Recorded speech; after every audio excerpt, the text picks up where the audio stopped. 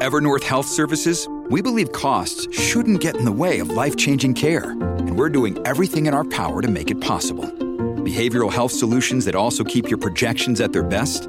It's possible. Pharmacy benefits that benefit your bottom line? It's possible. Complex specialty care that cares about your ROI? It's possible. Because we're already doing it. All while saving businesses billions. That's Wonder made possible. Learn more at evernorth.com/wonder. Hey everyone, if you like this podcast, go behind the paywall to get privileged access to the smartest minds in finance. Join the Real Vision community and learn how to become a better investor. Visit realvision.com/RVPod and use the promo code PODCAST10, that's PODCAST10, to get 10% off our essential membership for the first year. Now, to the top analysis of today's crypto markets.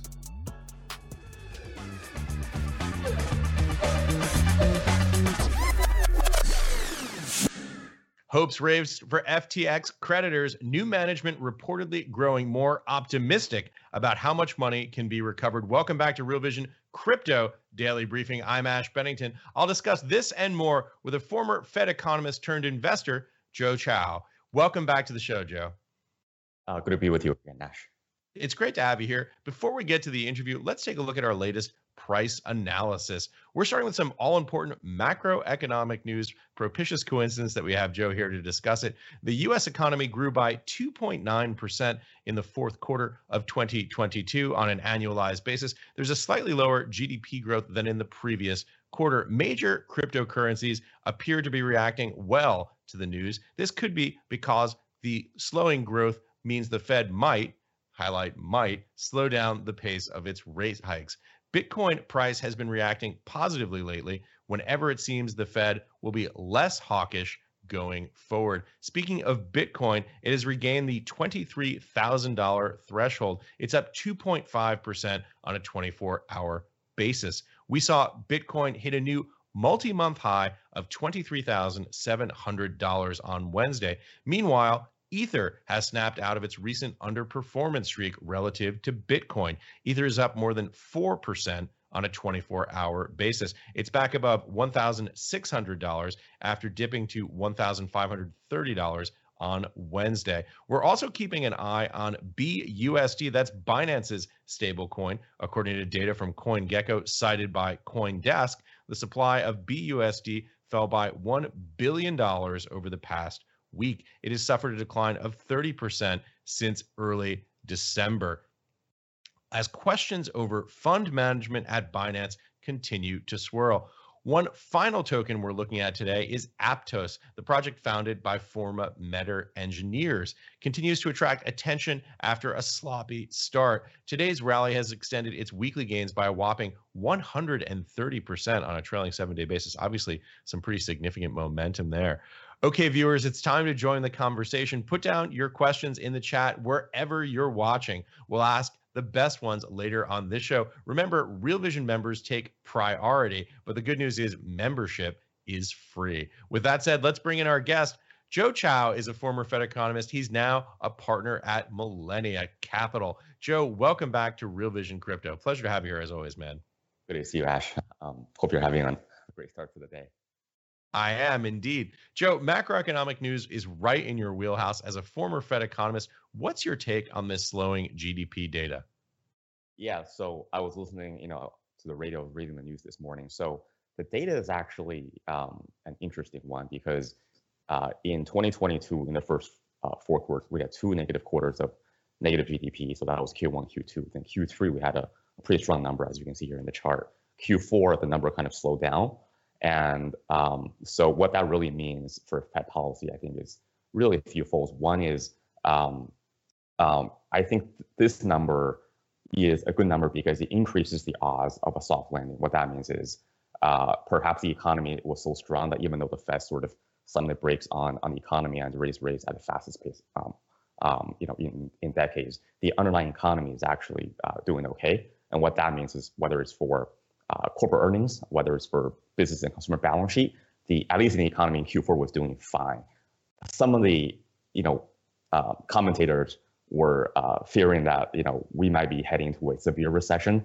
I think in all likelihood this number rules out that possibility, And I think this number just adds in a lot of weight to the possibility that we may be in a recession. We're definitely in a market reset, but if we're in a recession in Q1 or Q2 of this year, 2023, it would be softer because, for example, we're going from 2.9. Let's say we go down to a negative number because there's enough of a buffer, right? 2.9, the chances of Q1 or Q2 GDP being in a positive territory or slightly negative is much higher than if, let's say, we're at 0.1% going to like -4. So that's what it means for economics. And then for Fed policy, I would say all things equal, this number would add a little bit more probability to the odds that they might raise 50. But I still think that right now, both the Fed and the market seem to think that the Fed's on track to raise another 25 bips in the meeting next week. But this number definitely gives a little bit more room to the Fed to sort of tighten a little bit further. I think we're in this market environment where good economic news is bad news for the markets, because good economic news means the Fed is going to tighten further, which would just kind of put more downward pressure on the risk assets, including Nasdaq stocks, S&P, and crypto prices. Yeah, those who have been watching markets for a while know this weird upside down world of bad news is good news with regard to the Fed and what might be happening. But Joe, I don't want to put words in your mouth here, but it sounds as though you're giving this almost a Goldilocks scenario. It sounds as though you think this is this kind of perfect balance here that the Fed can sort of maintain. By the way, while we're talking about this, we should put up a chart to take a look at the other side of the equation, the other side of the Scylla and Charybdis that the Fed is trying to steer between. What you're looking at right now is the 12-month percent change consumer price index, not seasonally adjusted, and this is all items that we're looking at here. So Joe, we know what the problem is. Those who have been watching this show, of course, certainly do, and that's the fact that inflation has been far too high, heading up near the double digits at peak. Give us your take on this chart and the broader context on inflation. Yeah, so I think starting with the December numbers and these numbers came out in the last few weeks, I feel investor sentiment has really improved. And you see that both in public and private markets. So I operate mostly in private markets now. And when I work with other funds and when I work with brokers, what I'm hearing is that there's more buyers coming back into the market in the private markets, and that includes private equity, venture capital, et cetera. Now, in public markets, we're seeing pretty good strength in the broader equity markets. So I think that's a reflection of the investor sentiment improving, which I think is a reflection of the fact that we've probably seen a worst of inflation. When December, some of the inflation numbers, the month-over-month change, which is basically if a dollar, actually went down to like 99 cents, even it was a negative month-over-month inflation number became a negative number. I think that number really gave a lot of confidence to market watchers that the worst of inflation is over. We've seen peak inflation last year. Inflation is going down. And if inflation was the root of all evils, then if the root cause goes away, then you can sort of speculate that extrapolate that these symptoms might become better. So, so 2022, we saw peak inflation. Now inflation is going down. So that's the good news. And that's why you're seeing more buyers come to the market, because now, whether it's investor sentiment that's improving, whether it's treasury yields and those numbers kind of coming down, moderating, and that's just adding a little bit more sentiment towards risk investors, equity investors, crypto investors. In terms of outlook wise, I think the concern for most economists and investors is sort of where inflation is going to end up. Because right now inflation is still running at very elevated levels. We've seen the worst of it is come down, but it hasn't gone back to normal. A normal inflation is 2 to 3%. That's what the Fed would like to see. So basically, the way to think about Fed policy and inflation is the Federal Reserve would like to keep its benchmark rate at about 50 basis points higher than the average inflation. So right now, for example, inflation is now down to core inflation is down to in the 4 to 5% range. The goal, and I think based on the Fed's forecast and some of the Wall Street economists' forecasts, maybe inflation has peaked, but it's going down. So depending on when that inflation goes back to sort of that zone of 2 to 3%, that's where the Fed might begin to sort of pivot and cut rates. So the question really is, we know inflation is going down. The question is, how fast is it going down, and when is it going back to the normal zone? And that's probably when you see the end of the tunnel for this Fed tightening cycle. Joe, I think it's such a pleasure to have you here and give our audience this perspective. Obviously, when you speak about this, you sound like a former policymaker. You sound like a guy who was in the room at the Fed hashing through this. You actually worked, I believe, for Paul Volcker, which is shocking to a guy so young could have been there. But you were actually Paul Volcker's assistant as a former chairman or emeritus chairman at the Fed. Is that right? Worked on a project with them, before in a few years ago. Yeah, so you were kind of in the room around all this talk. What I want to pivot to a little bit now is hearing about what you're doing today in private markets and how Right. this sort of background context influences your view of what you do today in private markets. Yeah, so what I focus on is mostly private markets, technology, software, AI companies, fintech, blockchain, Web3, etc. So I think the biggest application is um, um, valuations of startups, of Web3 blockchain companies, of private companies are all subject to macroeconomic changes. Now, some of the valuation numbers of private startups don't change on a day-to-day basis. While in crypto, it does change every day. Right. So, Because so you effectively have created instant liquidity in these markets through the technology of digital assets. So where venture stakes might have not moved from their marks for months on end, now you have the ability to get a price on something on really a nanosecond by nanosecond basis. right. So I one of the things I do is, even though some of the private companies' valuations don't change on a day-to-day basis because they're book to market, they're the mark to the book value, you can really sort of figure out what the fair value is based on income economic data. So for example, one of the things the Fed really does really well is they have a trading desk in New York where every day they monitor fixed income equity markets. When incoming data changes, some of the default rates like treasury yields sort of change. Sort of both the Fed and the Wall Street trading desk sort of try to price what is fair value based on the economic data. Well, in the private markets, that is not even an industry that's been developed. Most of it, everything is sort of held static.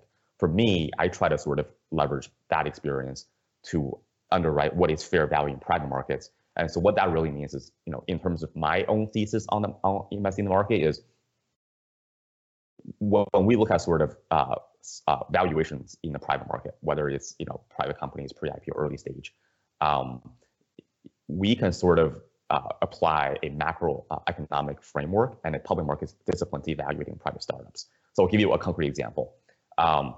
Software startups like cybersecurity and things like Salesforce and SaaS business models historically trade about 8 to 10 times revenue, and that applies to Web3 companies. These companies have 80% gross margins; they trade at 10 times revenue. Well, what happens, and that corresponds with a default Fed funds rate of 2.5%. Which is the average for the last 10 years since the GFC, and then this is sort of the multiple. When multiples kind of went down, when the default rate went down, because the Fed was lowering rates to kind of juice the economy, multiples went up, and now when the Fed funds rate has gone up to almost 5%, multiples have contracted, and that's what explains sort of the correction we see in asset prices. So there are ways to sort of underwrite what is fair value and play kind of an active strategy in private markets based on sort of economic data. So you connect private markets with sort of economic income data. So essentially, the transmission mechanism here is through the credit cycle relative to the economic cycle, or rather the adjustments that the Fed is making with regard to prime rates and other pieces of the macroeconomic policy toolkit have this impact that you see follow through the credit cycle, availability of credit, and therefore the asset pricing model that takes as one of its primary inputs the rate of interest. That's right. So basically, I would call 3 to 4 layers of rates. The first layer, I guess you can actually use an analogy in sort of Web3, right? So layer 1 would be the Fed funds rate, and that's controlled by the FOMC.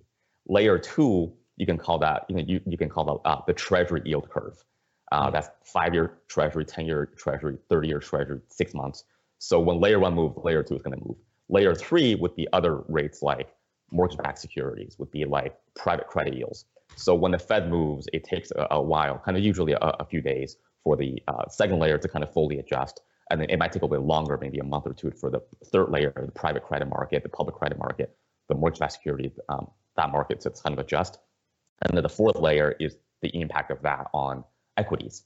And then, based on that transmission, that's going to affect the valuation of both public and private equities. You're speaking my language, Joe. My brain automatically thinks in abstraction layers. I think it's all the time I spent doing tech work early in my career.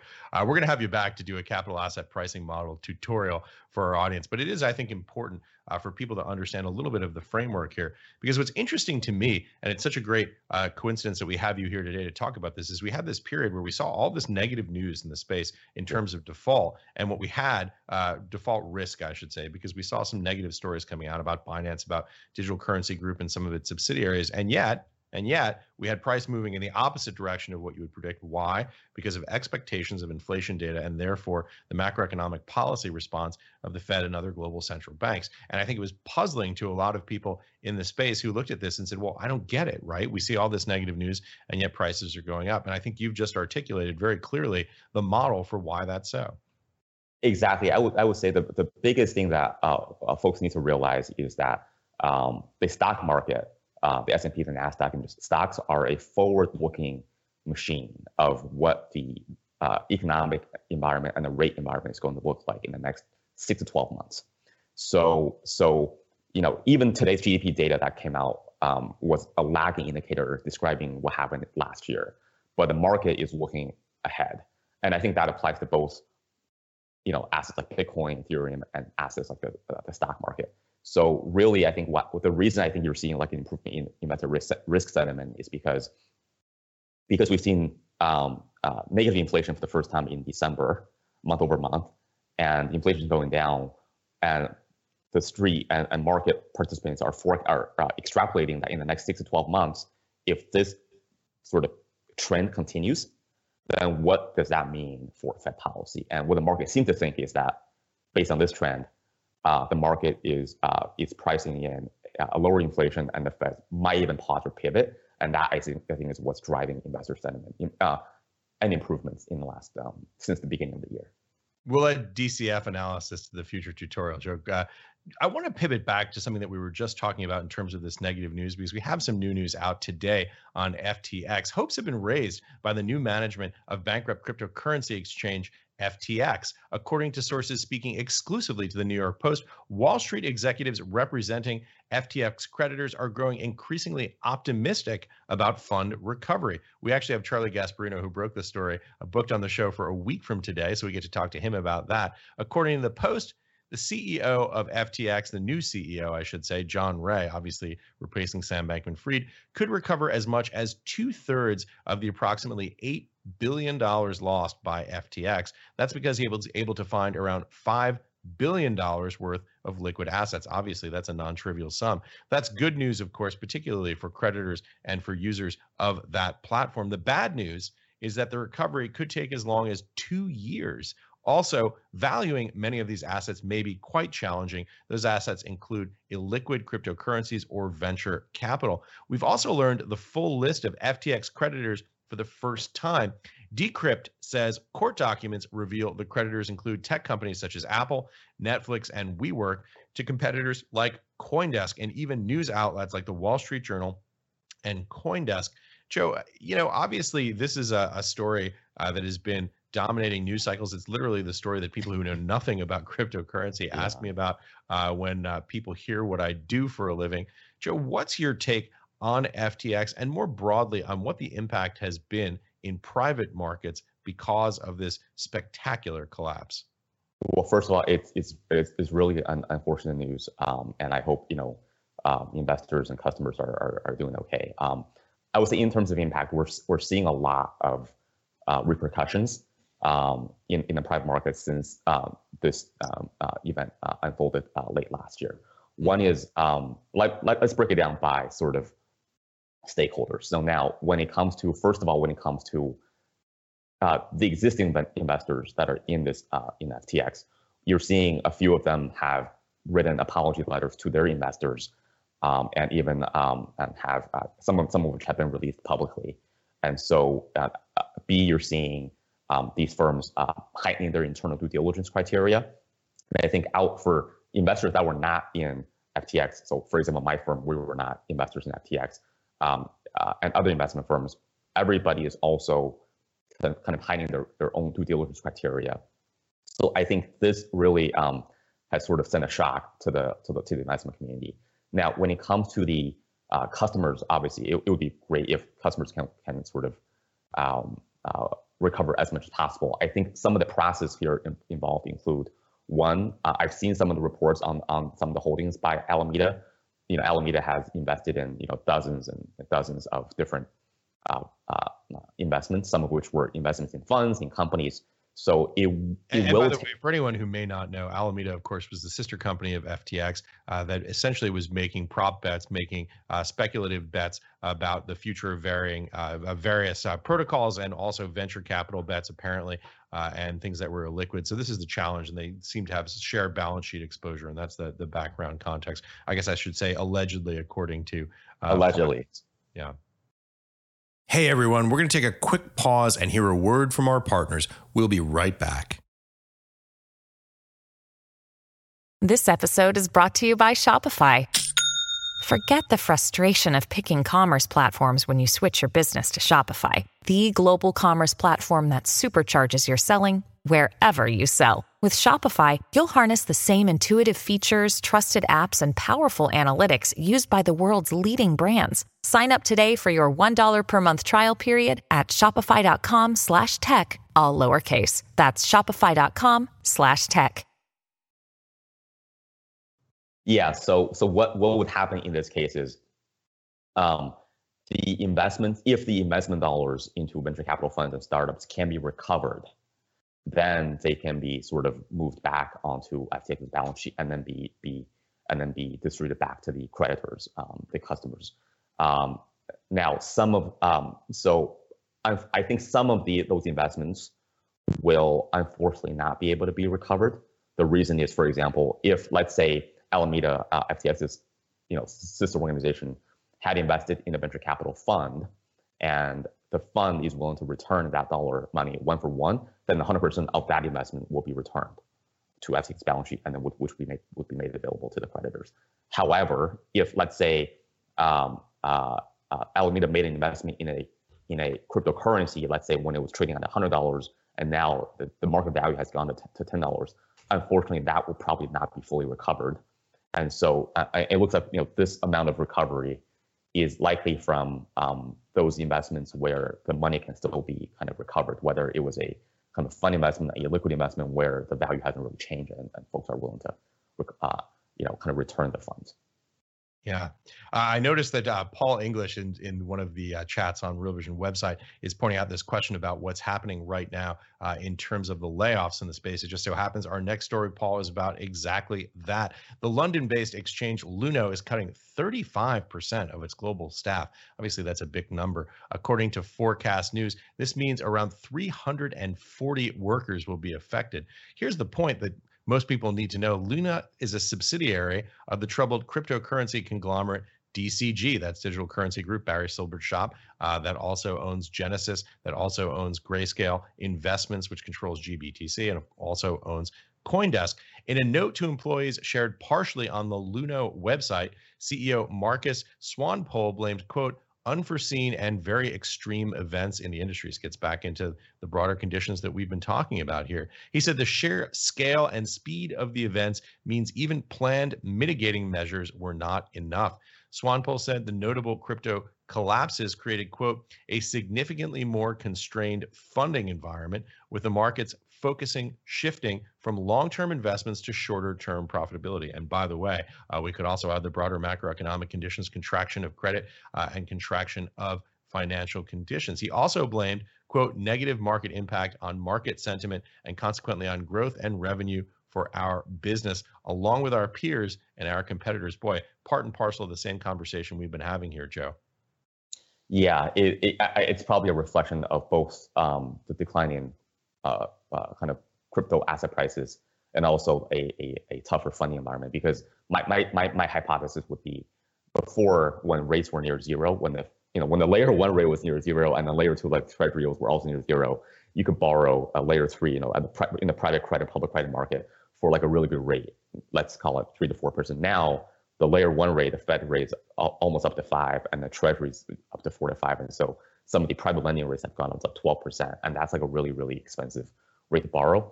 I think secondly, in a tougher economic environment, the lenders are also doing two things. One is not only are they charging more, which makes it more expensive to borrow, B, they're also not lending as much because they have to, in a recessionary environment, there's an indicator that the Fed tracks. It's called a default rate of the underlying kind of borrowers. So what the lenders are doing is they're pricing a higher probability that some of these borrowers might go bankrupt, and that's probably why they're also not lending out credit. And so when you got a double whammy like that, it's hard for companies to borrow credit.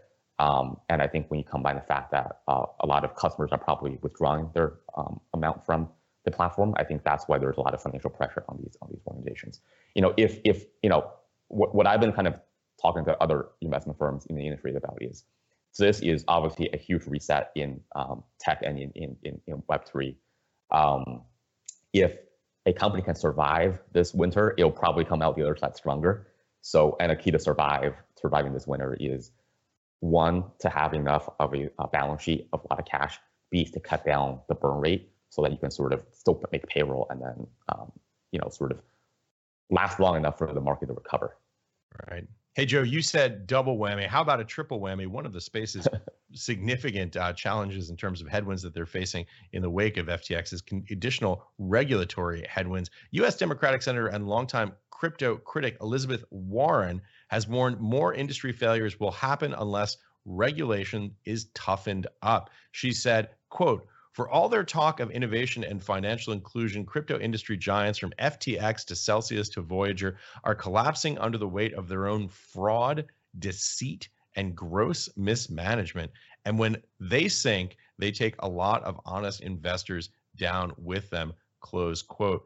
Well, this is an interesting story here. Obviously, there's certainly some truth to that, but you have to wonder about the broader context of what's going to happen in the industry, particularly if the sort of regulatory framework that comes is one that isn't as thoughtful as maybe it could be. I should say Warren called on regulators, including the Securities Exchange Commission and banking authorities, to double down on the tools they already have. This is such a delicate balancing act, Joe. We want to protect investors, obviously. We want to make sure that people who are bad actors in the space who commit fraud are prosecuted. And yet, at the same time, the risk is this sort of broader headwind to the space, maybe not targeted as well as it could be. These are very complex, very new technologies, very challenging to regulate in a way that maintains investor protections and yet also maintains an environment where you can have this kind of growth and creative sort of development of new technology. What's your thought on this, particularly in relation to the potential headwind in the private markets from regulatory moves? Yeah, so I've been a student of business and financial markets history. It's a pattern where innovation always outpaces regulation, and regulators have to catch up. So what happened this episode is nothing new to what happened decades ago, if you would look back in instances.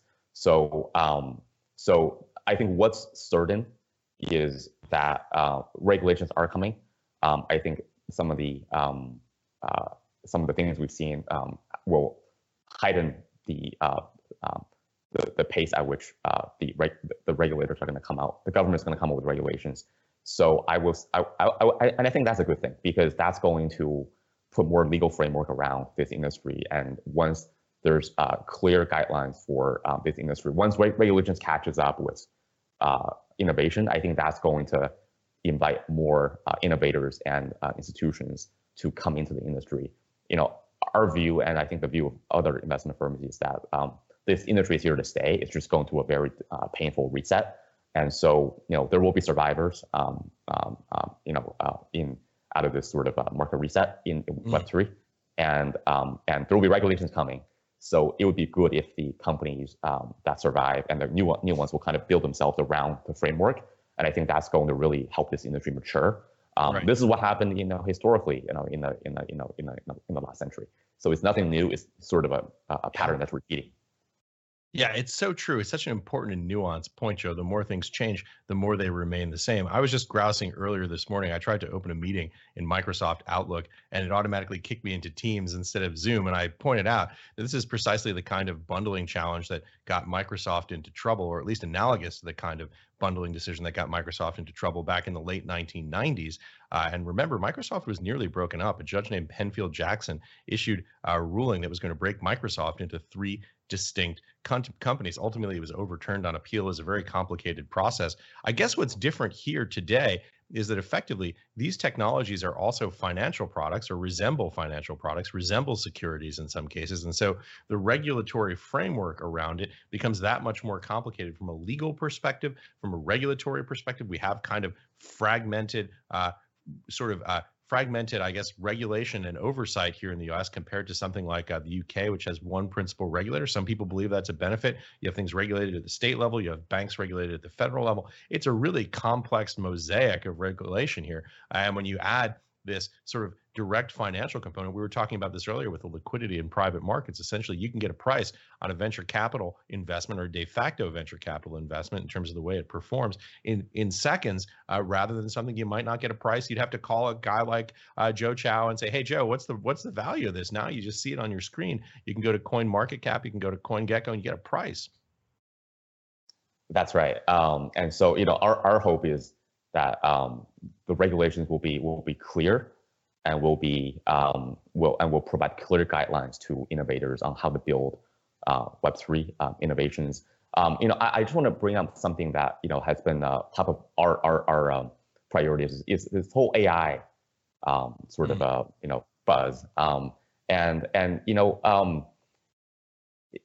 Right now there's the tech industry is going through a pretty painful reset. But amongst all of this, AI seems to be the next sort of platform for innovation. And so, in fact, I've met with several entrepreneurs recently who are saying that they're now building new companies on top of OpenAI's platform. Right. So I think what that shows is, yes, like we're going through a market reset, both in tech and Web3. But at the same time, as long as the platform is legitimate and solid, OpenAI becoming sort of a newer platform, it's going to allow a lot of new companies to be built on top of that platform. By the same token, I think when we come out of the reset, when blockchain becomes a more mature industry, there'll be it's going to be a new platform that allows many new companies to be built on the blockchain. And you could even argue the AI platform and the blockchain platform can work together, and there'll be cross sort of integration between blockchain and AI. And there's going to be a lot of innovations and companies being built between these two platforms. So despite the market reset, I think if you're an optimist, which I am, and entrepreneurs are, there's a lot of things to be excited about. Joe, let me ask you this. What are some of those overlaps? What might some of those synergies be between AI, which is something that fascinates me and I know fascinates you, we've been talking about it here on Real Vision, and the digital asset, cryptocurrency, blockchain space? Yeah, so let me start with some of the things I've been hearing from entrepreneurs on the OpenAI sort of front. So OpenAI is basically sort of this whole sort of innovation has matured to a point where this AI platform can be integrated with existing solutions and be distributed to like business and consumers. So one of the reasons Microsoft invested, you can sort of read some of their press releases and their earnings call transcripts, is Microsoft plans to not only invest in OpenAI, which they have invested, but they also plan to integrate that AI solution to some of their enterprise applications, whether it's Office, whether it's Teams. And so the AI is going to do many things to augment kind of human work. So, and there's a lot of startups right now. I just met one that's in fintech, where they're trying to build their fintech platform, their underwriting platform, on top of the OpenAI platform. And so you're seeing a lot of entrepreneurs rebuilding technologies being built on AI on OpenAI. So you can sort of think of like, in the last 10 years, we had cloud, and AWS and Google became big cloud providers. Now there's a lot of cloud-based companies, Snowflake, what have you. By the same token, now there's an AI platform, and a lot of startups, a lot of innovators are building new applications and software on top of AI, and blockchain is I think the next sort of a generation of it's one of the next innovations to mature, and there will be many new applications being built on the blockchain. Now, to what extent they interact, I think will be what the innovators will do. But I think we're seeing, if we saw the internet in the 2000s, the 1990s as sort of one instance of that, the cloud being another example of that. And I think AI is next, and then next is blockchain. So I think, there's a lot of opportunity in the market, and, despite the market fluctuations, I think, I would just look at the fundamentals of these businesses and determine investments via that channel. One of the novel applications I heard for artificial intelligence in the blockchain distributed asset digital tech space is the idea of doing code audits to effectively attempt to find security flaws within smart contracts. I guess that sort of works in the opposite direction as well, because the bad actors will have that technology to search for vulnerabilities. But it is sort of interesting to think about just some of the ways that we might have the overlap between digital assets and AI, which certainly seems to be coming, as though, so though you point out, it's always challenging to see in advance exactly what that leading technology is going to be that causes that dovetail. So a lot of VCs, and myself included, are now hunting for ideas and entrepreneurs and opportunities where you can invest at the intersection of AI and blockchain. And I suspect that you'll hear many new buzzwords in the coming 2 to 5 to 10 years of things that will develop within these two new platforms. Well, we can virtually guarantee it's going to be in the pitch decks before that. Whether or not it will actually be realized in the next 6 months or so, that remains to be seen. But I'm sure it's going to be a topic we're going to be hearing more about. I should say, Joe, it's nearly time for viewer questions. But before that, for those watching on the Real Vision website, first, thank you. If you haven't signed up yet, check it out at realvision.com/crypto. That's realvision.com/crypto. That's the best way to get early access to Real Vision content. And it's always free Real Vision crypto content, I should say. Tomorrow, you'll be able to watch the latest Raoul's Adventures in Crypto in full. Raoul spoke with Mike Novogratz of Galaxy Digital. You don't want to miss that. Again, that's realvision.com/crypto. And if you're watching on YouTube, please like and subscribe and hit the notification bell as well. Okay, on to viewer questions for Joe. This one comes to us from Paul on the Real Vision website. CoinDesk estimates that over 29,000 jobs have been cut across the crypto industry since April of last year.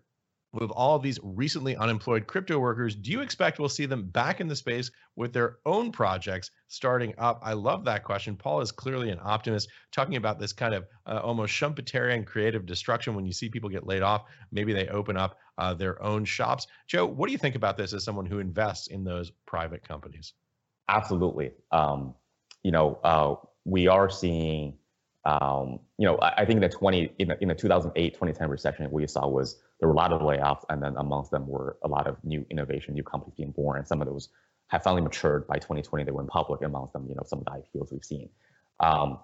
You're seeing another round of layoffs now in traditional tech, and so whether we've seen like even the mega tech companies have laid off, and some of the newer tech companies are laying off workers, and I don't think we've seen the worst in layoffs in technology, because based on what I'm hearing, what I'm seeing in the private markets, many startups, venture-backed startups, are trying to cut costs on employee costs so that they kind of extend their cash runway a little bit longer. And right now, it's really hard to raise money, whether it's equities or debt. Equities because the VCs have slowed down because their LPs aren't investing as much. Debt because, as we mentioned earlier, private credit yields have just become so expensive at more than 10% a year, 12% a year. And a lot of companies don't want to pay that, so they have to. And that reflects tightening financial conditions with the perception of increased default probability. Exactly, and that's where you sort of can sort of, kind of connect startup operations and macroeconomics together. Is these startups are just? I think what the startups are trying to do is they're trying to raise some equity or debt, and they're also trying to cut some cost. So hopefully both will kind of work in their favor to strengthen their balance sheet and extend their cash runway. Now, I would put Web3 and blockchain companies in the same bucket as tech companies because they're just companies, right? Companies have revenue, they have cash, and they have to pay for employees. So I would say that framework, that logic applies to Web3 companies. So just like 10 years ago, you had a lot of tech executives come on to start new companies, I would expect a lot of Web3 and company executives and employees come out to start new companies or join new companies.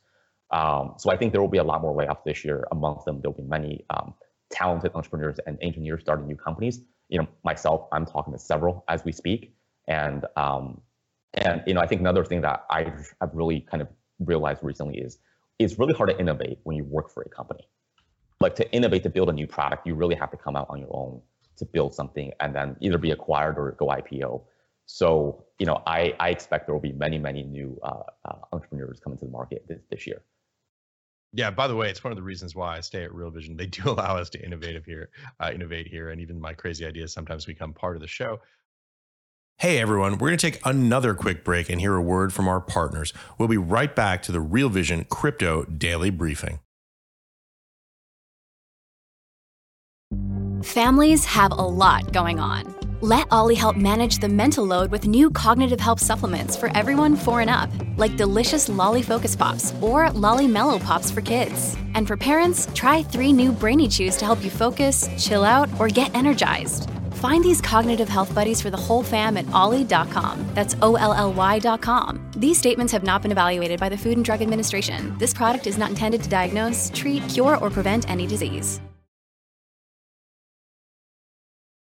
Joe, you talked about this sort of interaction between private markets and macroeconomics. This is what your specialty is, and what we're always pleased to have you on to talk about. Interestingly enough, Ralph on the Real Vision website asks a question that is precisely in that wheelhouse. How bad has the impact of FTX and other negative crypto news been on private equity investor sentiment in the space? That is a great question. I'm very curious to hear how folks who are allocating to you guys think about exactly that question, what you've heard from them. Yeah, so I think there's 2 sides to the question. One is how has that impacted LPs' investments in venture capital and private equity funds? LPs are sovereign wealth funds, family offices, endowments, pensions, etc. They're the allocators that allocate between private equity, private credit, public markets. And then the second part of that question, of the answer, is how the fund managers, the VCs and the PE guys are investing in startups. I would say, let me start with the first one, which is because tech has performed so well in the last 10 years in the last cycle. Tech, because for example, let's say a pension fund allocates 80% to the stock market and 20% to venture and Web3. Let's say that has done so well, it's doubled, it's tripled. It's really become a bigger portion of the portfolio, but based on the laws of the pension, the bylaws, maybe let's say it's a pension of a state. They only appropriate a certain percentage of investment dollars towards a certain asset class. Because tech and venture has done well, it's become, let's say, 30% now. So now the pension funds have to cut back and even sell some of their stakes in these VC and PE funds to go back to that 20% budget. So that's why you're seeing it's been harder for VC and PE funds to raise LP money from the pension fund, the sovereign wealth fund. For that's one of the reasons. So now, because the VC and PE funds have less money from their LPs, they're also investing less. So that's what contributes to one of the slowdown in sort of funding. Now, how does this FTX thing impact everything? It hasn't impacted traditional software fintech investing. It's impacted much more Web3 investing. And I think one is because investors are just fearful. B is they have to probably do much more diligence, and probably their investment committee is forcing them to, triple the amount of due diligence. And some have even sort of stopped on deploying to Web3. So it's one of the consequences of sort of this whole transmission mechanism. By the way, I have to say, for viewers who are relatively new to the financial side of this, if you're listening to Joe and you're a little bit confused, don't worry about it. You're hearing about how private markets actually work, how they function, and what the mechanism is for allocation of capital. This is something that folks maybe who've just been involved in public markets, example on the equity side, just may not have heard of. Understanding how sovereign wealth funds, how pension funds allocate in private markets is such an important piece of the financial puzzle, and something that makes markets very opaque for people who maybe have just remember from their high school or college days the overview of how investing works. Well, people invest in retail individuals invest in public markets. You buy a share of Facebook if you believe that Facebook's revenues are going to increase based on the net present value of the company. This is really about how private markets work, and it's such an important explainer for people to get. And it's really great to have you here unpacking this for us. I know it differs a bit by sector, by region, but give folks a little bit of an understanding of how big private markets are relative to public markets on the credit side, on the equity and side, and also a little bit about how those allocations work, for example, from sovereign hedge funds, from pension funds, and from other allocators, Joe? Yeah, so it's private markets are much smaller than public markets, but they're much more dynamic. Also, I'll give you a few stats. So right now in the US and abroad, there's about 1,000 or so unicorns. These are private companies that are worth $1 billion or more. So from that, we can sort of extrapolate what's the market size. But I would say there's a few things that really changed in the private markets in the last sort of 10 or 12 years than in the 1980s and 90s. One is private companies can stay private longer. Right. And so what that means, they can raise more private funding and stay private longer. And staying private longer has its benefits. It's because you don't have to deal with the day-to-day fluctuations of the stock price, quarterly earnings. You can really focus on execution. And one of the factors that lengthened sort of how private companies stay private longer was, I think, during the Obama administration, they sort of increased the number of investors that can hold shares in the private company from. This is the Reg A plus legislation that was really so important in changing those dynamics. Right. So I clearly recall in 2012 when Facebook had to go public, I remember reading an article where they said Facebook now has more than 100 investors. They have to go public. Well, now that number's up to 500. So what that means is you can be, so if Facebook, all things equal, Facebook might have stayed private, hypothetically. So private companies are staying private longer. There's a renewed interest in entrepreneurship. Yes. Which is people can work remote, tech has enabled a lot of new companies. And then in terms of allocations, let's call it a pension fund. Let's call it a US-based pension fund. Based on the bylaws of the pension fund and what that state's legislature appropriated, a pension fund can invest in several asset classes: the stock market, the bond market, public markets, real estate, cash, and private markets. Private markets is divided into private equity, LBO buyouts, venture capital, and I know Web3 is counted as a part of venture capital now for these pension funds. And so there's a percentage that the government has mandated that these pension funds to hold. So a maximum, a ceiling, essentially, so that they don't get excessive exposure to highly illiquid assets. So exactly. So in that context, sometimes these numbers go out of balance. So let's say the venture market has outperformed and doubled. Well, that percentage has doubled, all things equal. So then now the pension fund has to either invest less or sell some of those stakes to go back to the percentages. This is essentially portfolio rebalancing. As you get outperformance on your private investments, they become a larger percentage of the portfolio. You got to sell them down to meet your mandates in terms of the regulatory and compliance components. By the way, lest people think that this is kind of an academic discussion about how to lower average weighted cost of capital and return on equity, the way that this affects you as an investor, if you're a retail investor, is with a challenge on this, the sort of the flip side, the dark side of all this. Obviously, it increases the ability of companies and entrepreneurs to raise capital. It has a lot of positive side effects. But one of the negative components of this is companies staying private for longer has effectively shifted a lot of the value creation to the earlier part of the cycle. VCs have gotten very rich, and where you might have been able to buy a company here in the public markets, invest early in it. Now, because it's coming as a more mature company to the market, some of that hockey stick-like growth potential that you would be hoping for as an investor has already been realized in the private markets. That's the challenge. That's the balancing act here that regulators, that companies, and that investors are always trying to dynamically sort out in their minds when they invest. Absolutely agreed. And so the private markets are booming, and I think that includes Web3 companies, blockchain companies, and we're seeing a lot of good activities, and I'm really excited to be in this industry. Yeah. Joe, this is an incredible conversation. You're one of the few people out there who can wrap together macroeconomic conditions and what happens in early stage investing in the most entrepreneurial and dynamic companies. Very often, these are seen as just totally different tracks. You're one of the few people who can really bring this together for our viewers. We always appreciate you coming here, and I hope we can do this again soon. Let me ask you this. We've covered a tremendous amount of ground here, broad array of topics we've discussed. Final points, key takeaways that you'd like to leave our viewers and listeners with. Yeah, so I think starting with macro is, we are heading into a market, we are in the market reset and likely a recession, but it will not be a severe recession. It would probably be like a mild recession. It's kind of like a common cold. It's not a severe flu, if you analogize the economy to a human being. So what that means is this is a healthy reset for the market. And so this allows the market to kind of consolidate and build for the next bull market, fingers crossed in the next 5 to 10 years. The second is in sort of blockchain Web3. There's still a lot of innovations happening. I think, with these layoffs, there's going to be a lot of new companies being born. The private companies in this new on this new platform that can survive this kind of, this reset will come out the other side stronger. And the ways they survive is either to increase more cash on the balance sheet or cut costs. And then on the private market side, we're seeing this whole AI becoming a platform that enables many new companies to be built on top of the AI platform. I think the same is going to happen with blockchain, and I think that's what. So despite all the market sort of negativity, there's actually a lot to look forward to.